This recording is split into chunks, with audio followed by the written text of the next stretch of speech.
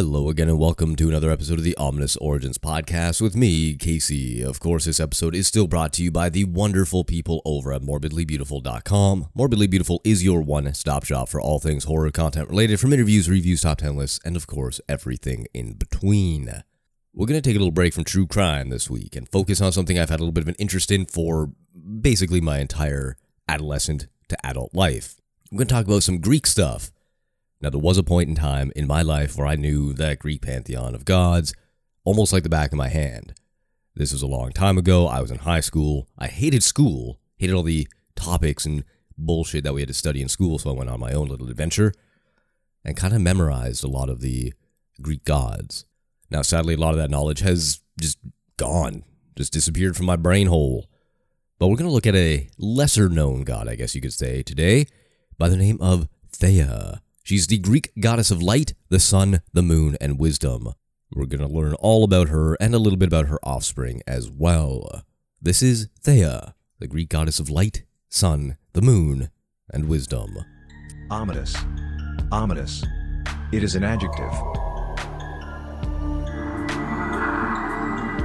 Sounds like someone breathing.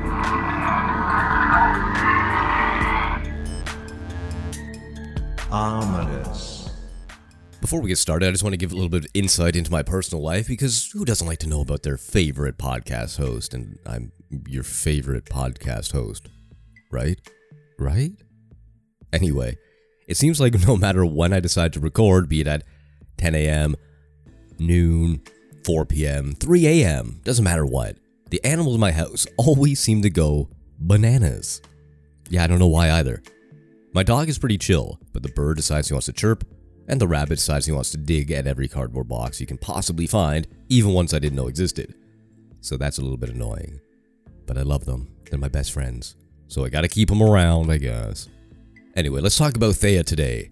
She was the Olympian god known for light, sun, the moon, and wisdom. And while the Olympian gods are well known to most people in the Western world, a lesser known deity is Theia. Theia is the primordial Greek goddess of light.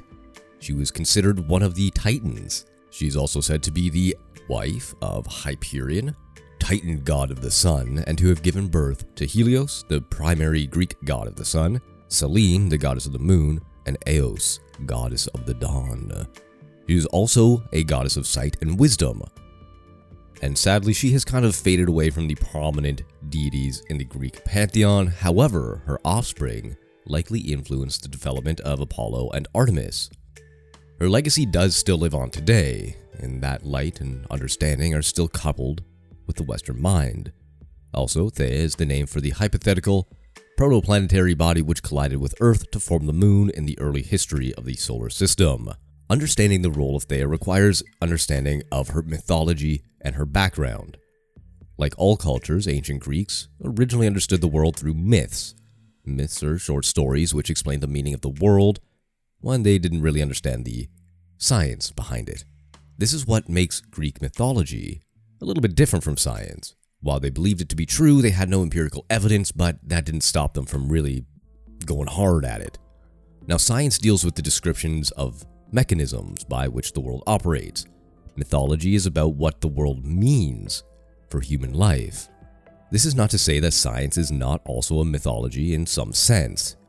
This is also not to say that the ancients did not practice science in some sense, and there is some overlap. Nonetheless, the way we arrive at the scientific story of the world differs from the way the ancients arrived at the mythological stories of their world. There are multiple versions of the ancient Greek creation story, but they all have one common sequence that goes like this. First, there was chaos. The world was formless, and after a while, out of chaos came Gaia, the personification of Earth.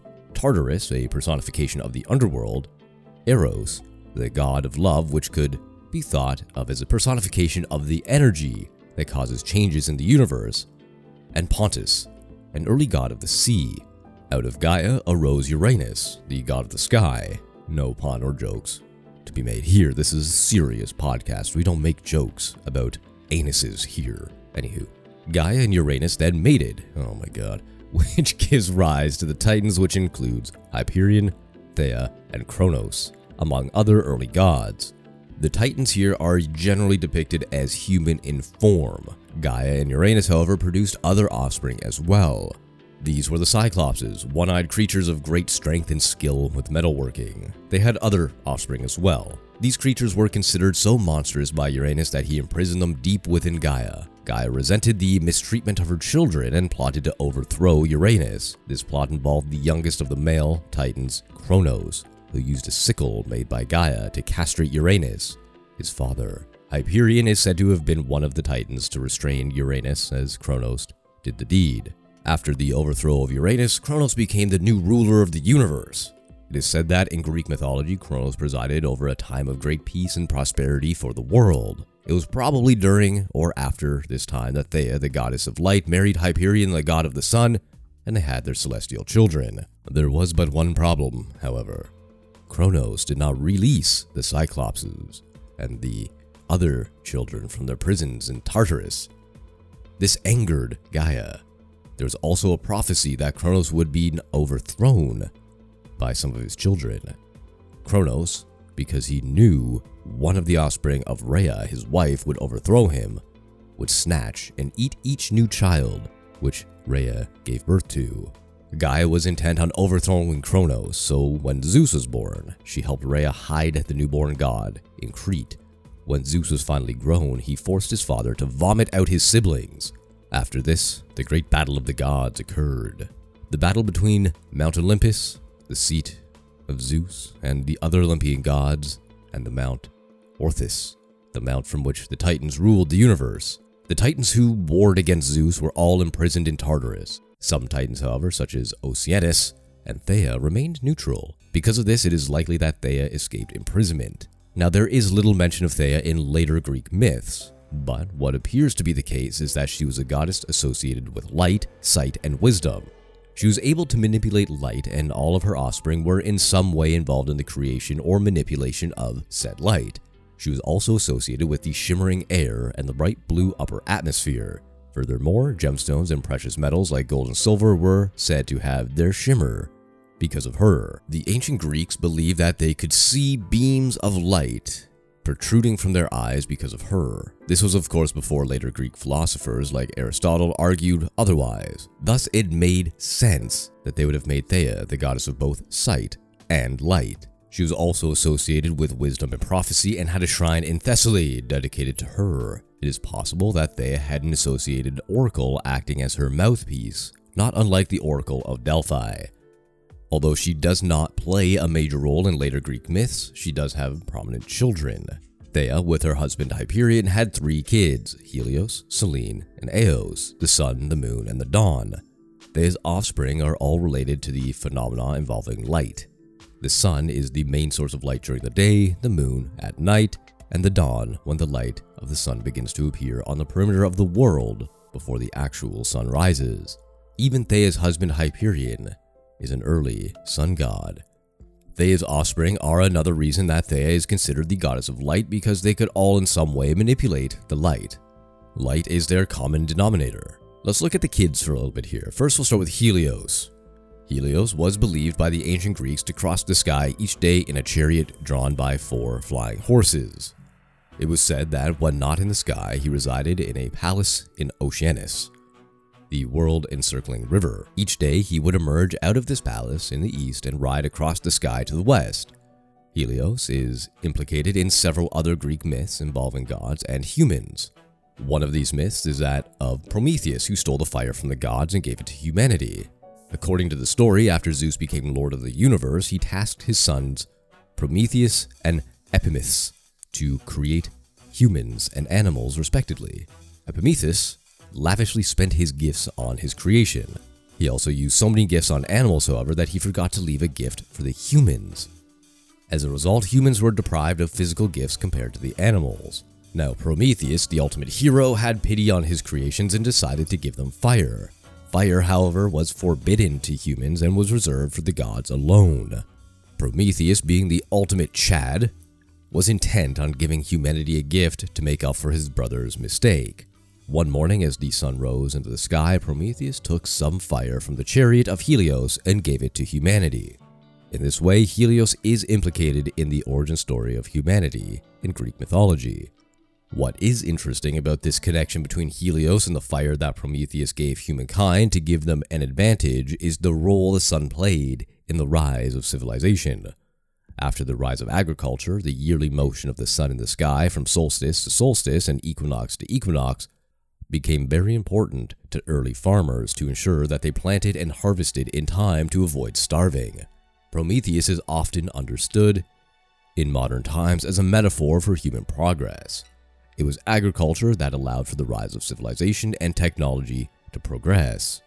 Agriculture also relies heavily on the motion of the sun throughout the year.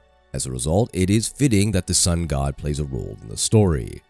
It could be said that this is because of the sun that we have civilization. Later in Greek history, the role played by Helios as a god associated with the sun and with the light increasingly became taken over by the Olympian god Apollo.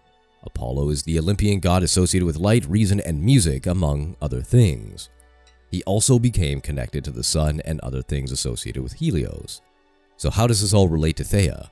Well, Helios was the offspring of Theia. As a result, it could be said that in the contributions made by Helios are in part thanks to his mother Theia, the goddess of light and wisdom. Apollo, therefore, is also, by proxy, connected to Theia as well. Another interesting connection to history is that the rise of agriculture also occurred because humans were able to use their understanding of the natural world to learn how to influence the growth of plants and animals. Thus, before Helios could allow for agriculture to flourish, humanity needed to receive wisdom from Theia to develop said agriculture. Now you can't have the sun without the moon. So enter Selene, the goddess of the moon, and she was also believed to ride a chariot through the sky. She is often depicted as a woman with a crescent moon on her head. The Romans, who had two temples to her Latin counterpart Luna, one was on the Palatine Hill and the other was on Aventine Hill in Rome. One Greek story in which Selene is prominent involves her falling in love with Endymion. Zeus cast him into eternal sleep, but she would visit him every night. She ended up giving birth to 50 daughters by him. Over time, Selene became associated and sometimes identified with Artemis, the god of the hunt, childbirth, and chastity. The association between the moon and women in many mythologies, not just Greek, may be related to the fact that the moon has a monthly phase cycle which echoes the monthly rhythm of a woman's menstrual cycle. So there's a pretty picture for you. Now lastly, we have Eos, the god of dawn, and she was responsible for opening the gates of dawn to make way for Helios as he rode into the sky on his chariot. She is given the epithet rosy-fingered. She was also responsible for dissipating the night to make way for morning. Eos is featured prominently in two stories. In one, she falls in love with a mortal named Tithonus. She asks Zeus to grant him eternal life, but forgets to also ask for eternal youth. As a result, Tithonus grows older and weaker, but is unable to die, which is a terrible torture. In another story, Eos has an affair with the ward god Ares. But after this affair, Aphrodite, Ares' lover and goddess of love, curses Eos so that she will always be in love, but never find true love, another torturous curse.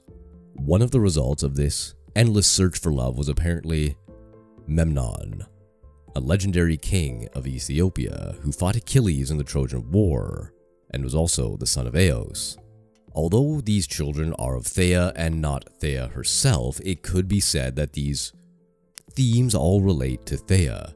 Eos would prepare by the way of Helios to bring sunlight. Selene would bring the moonlight.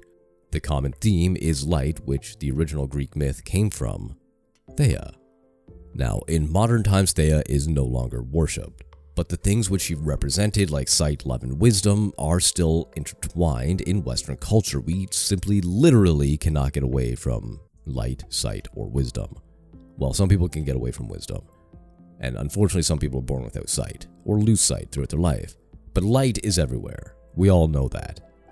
Since the scientific revolution, Western culture has focused on sight as the primary sense. It is also a metaphor for perception.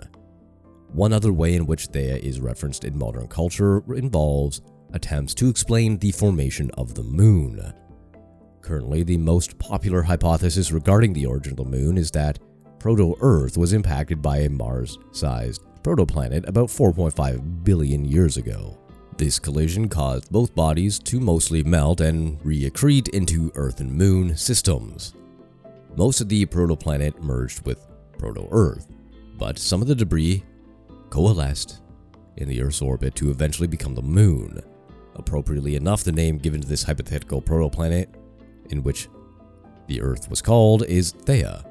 The Moon has played an important role in shaping Earth's surface environment. For example, the gravity of the Moon is the main cause of the ocean tides.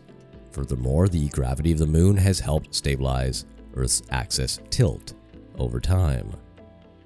This stabilizing effect causes Earth's axle to tilt to not vary so much over time, like say with Mars. This creates relative stable climates and conditions on Earth which would make life possible. And without a large moon, it simply wouldn't be. We have this large moon all in thanks to Theia, which, much like the Greek god Theia, seems to have vanished from the scene but continues to influence the planet through her offspring. Isn't it nice not going through a depressive true crime thing where people are getting butchered and murdered and people are getting away with murder? Oh god, isn't it so good to just sometimes relax and look at our ancient history? I love the Greek mythology so much. It's fucking crazy how much I love this stuff. It is bananas. I have run out of adjectives. That's not very impressive of me. I said like 2. Regardless, I really hope you like this little break from the dreary and misery of true crime and murder and all that. If you did like what you heard, please feel free to leave that 5-star rating on Spotify or Apple iTunes. Any 5-star ratings will be read out on the show or given you a shout out if it's on Spotify. Just let me know that you did it, and Bob's your uncle. There you go. You get a shout out at the start of the episode too, not at the end. Yeah, that should sweeten the pot. Regardless, my name is Casey, and I hope you did like what you heard today. Please feel free to follow along on social medias, even though I'm not super active. We're on Instagram at Ominous Origins Pod and on Facebook at Horror Shots. You can also follow along on my Patreon for the updated History of Demons, which I do every once in a while on there as well. So, until next time.